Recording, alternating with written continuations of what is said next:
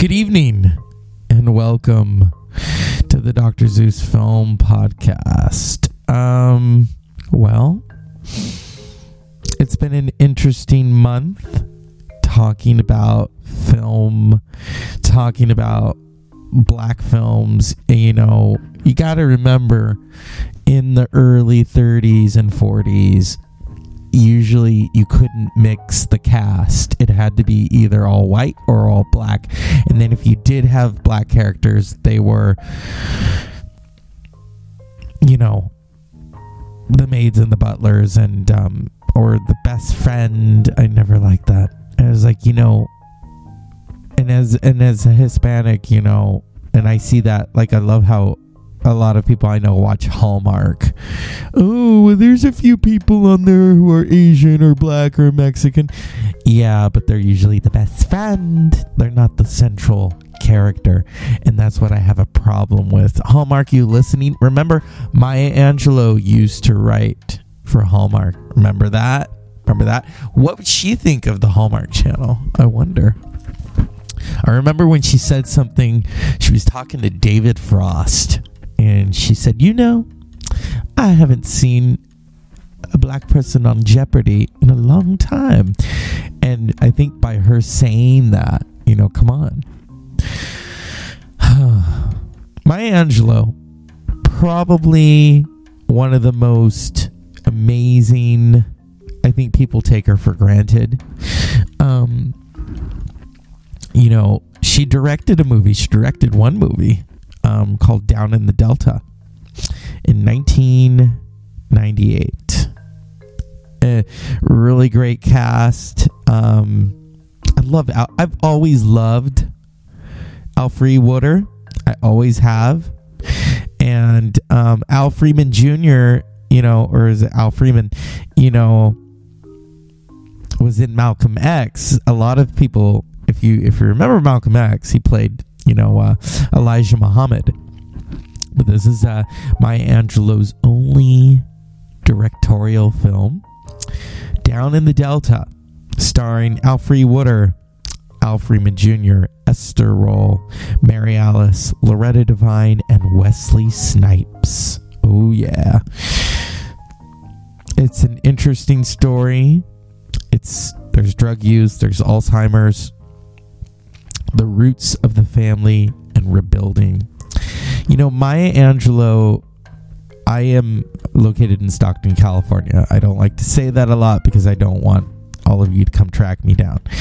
Maya Angelou had Stockton ties. You know, her mother lived in the Bay Area, and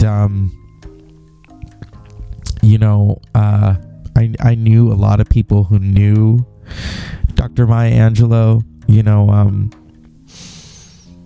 yeah.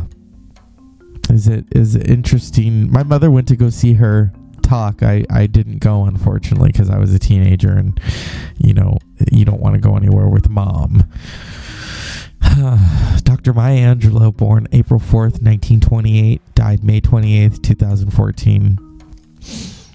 I read I Know Why the Caged Bird Sings. That is such a tough book to read. But you know what? Nobody could write about the experiences that she had, like Dr. Maya Angelou. You know, the fact that she was raped and then she didn't speak for years, and it was poetry that brought her back. Poetry. That's like if you didn't talk for a long time and singing, and she did sing. Singing brought you back. There is a really great documentary about Maya Angelou, and it came out a couple of years after her death. If I can find it. Okay. And yeah. What an icon. You know, her son Guy tells a really interesting story. First, I want to say that you know, Maya Angelou, she did Oprah's you know, series one time, and she said something very profound about be someone's rainbow. And she says, you know, I've had a lot of rainbows and I've had a lot of clouds.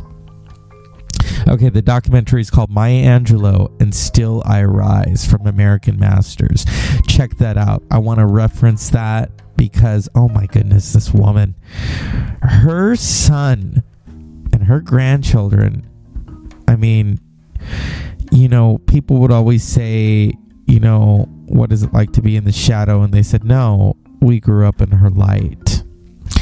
And that is very profound. Now, this is a really great clip. So Dr. Maya Angelou knew both Malcolm X and Martin Luther King Jr. Oh, she did. And her son talks about meeting Malcolm X. When Malcolm X came to Ghana, the African Americans who were there, we gathered around him like his children. And he liked me, and we liked each other. I met Malcolm X at my mother's house in Ghana. My mother went out and bought about 6 chickens, and she rarely fried chicken. And I was almost sorry to meet Malcolm X because the chicken was so good and I had to share it with him. But the thing about Malcolm is, for a person of his stature, for me to ask a question and for him to think about it and then come back with an answer, it captured my heart, and his answers were so phenomenal. We wanted to meet so he could tell us what was going on in the States and what his plans were. And we found out that his quest was to find an African government that would take the United Nations Genocide Convention and make a charge against the United States. African nations and Asian nations and Latin American nations look very hypocritical when they stand up in the United Nations condemning the racist practices of South Africa and saying nothing in the UN about the racist practices manifest every day against Negroes in this society. And, you know, that's Malcolm X. And Dr. Maya Angelou was like, you know, I want to go back and work for him. She did. You know, she lived him. You know, I mean, it was around the time that he was changing his ideas. I ever had started very early with Mama saying, when you get, give, and when you learn, teach. That would take you all over the world. I used to think I was a writer who could teach. Now I know I'm a teacher who can write. And when I get a class together, I look at them and think, you poor dears, you poor little darlings. You think that you've come to be taught by a celebrity. I promise you, you'll never work as hard in your life as you'll work in my class. But you'll never be the same either. The theme in my class, all the classes, no matter what I'm teaching, is I am a human being. Nothing human can be alien to me. That statement, if you look under Terence with one R in the encyclopedia, you will see beside his name in Latin, Homo sum humani nihil me alienum puto. This was stated by an African, Terentius Afer. He was a slave. He was sold to a Roman senator. He was freed by that senator. He wrote the most popular plays in Rome. 5 of those plays in that one statement have come down to us from 154 BC. I am a human being. Nothing human can be alien to me. I tell my students, when you can internalize that, you can never again say when a person commits the most horrific crime, you can never say, oh, I could never do that. You can say, I intend never to do that. You have the same components in you. But if you can do that with the negative, just think of what you can do with the positive. If a human being dreams a great dream, dares to love somebody, writes a stunning book, does an important movie, you can learn from it.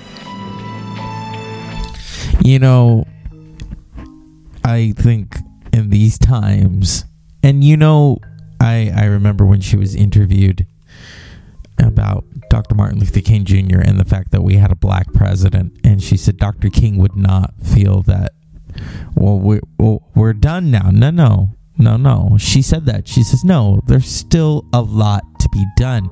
He would still say, no, there's still more to be done. Just because, okay, this happened. This is a step. Yeah. I have to reference, I'm a member of the LNC and got my patch right here. And thank you, Meg. And I have to reference Mr. George Stroumboulopoulos, who probably did. Oprah and George Stroumboulopoulos and David Frost probably did the 3 great interviews of Dr. Maya Angelou, where I was captivated. I was riveted. When I was a teenager, I watched Dr. Maya Angelou being interviewed by David Frost. And just the way she spoke about words, my teenage brain went, oh, shit. I like how and then to read her books. I remember I had her book and I was working in the library in high school because you could get it. It was part of a credit. You either did, I think, you were a TA or this, and I worked in the library. And I remember the lady I worked with, I don't know what happened to her, Miss Machado, wherever you are. And she borrowed my book and she bound it for me. Well, she put plastic on it to protect it. I was very moved by that. Such a sweet person. And but we talked a lot about books. We talked a lot about literature. And Dr. Maya Angelou, those poems, and I'm a film person. If you remember Poetic Justice, starring Janet Jackson, Tupac, Regina King, come on. Miss Jennifer Lewis is also in there. Great Jennifer Lewis. She has a great book called The Mother of Black Hollywood that I'm currently listening to. Listen to it. It's hilarious. But John Singleton, may he rest in peace, directed Janet Jackson, Tupac, and Dr. Maya Angelou in Poetic Justice, where Janet Jackson is basically reciting those words like phenomenal woman and alone, and oh my goodness, she's reading them as if they are her own words.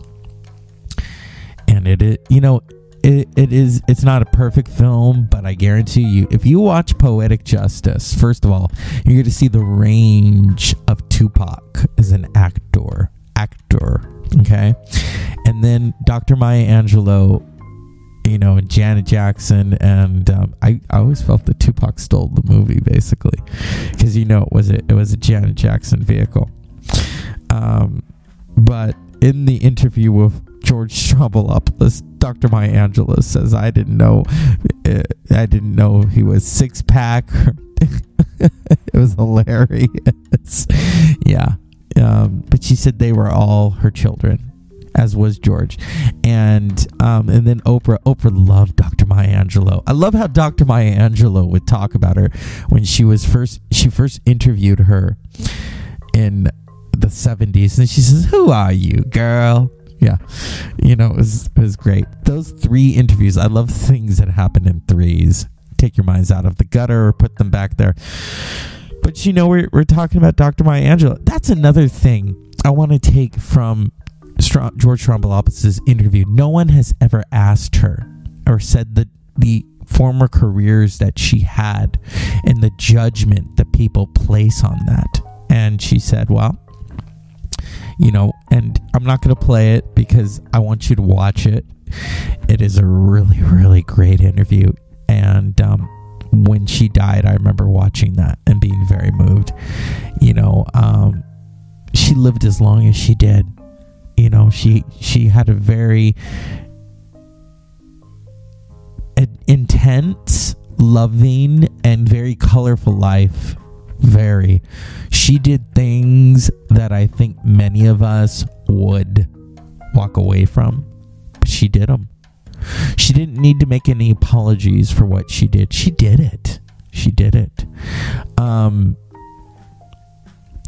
When you watch the documentary on her, it is very, very interesting. And as someone, who I studied her, and I still do today, and her words of wisdom are so moving. They're just so moving, and we all find something behind it. You know, this is from the documentary, and Still I Rise. Uses words. Uses how are you, fine, thank you. Verbs, adverbs, adjectives, nouns, pronouns. The writer has to take these most known things and put them together in such a way that a reader says, I never thought of it that way before.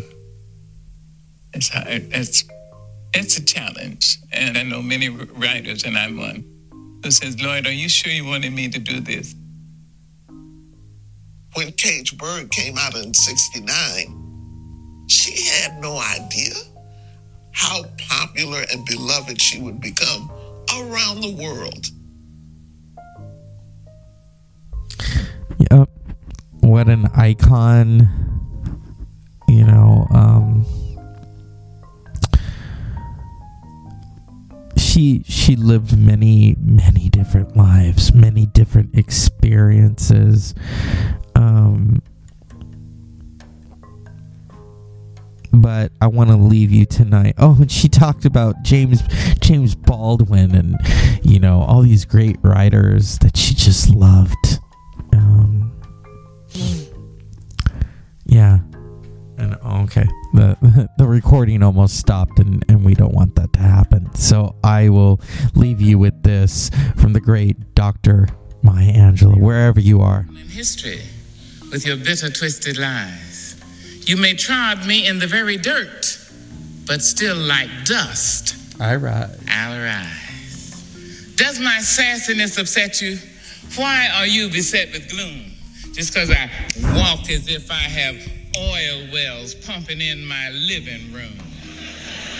Just like moons and like suns with the certainty of tides, just like hope springing high, still I rise.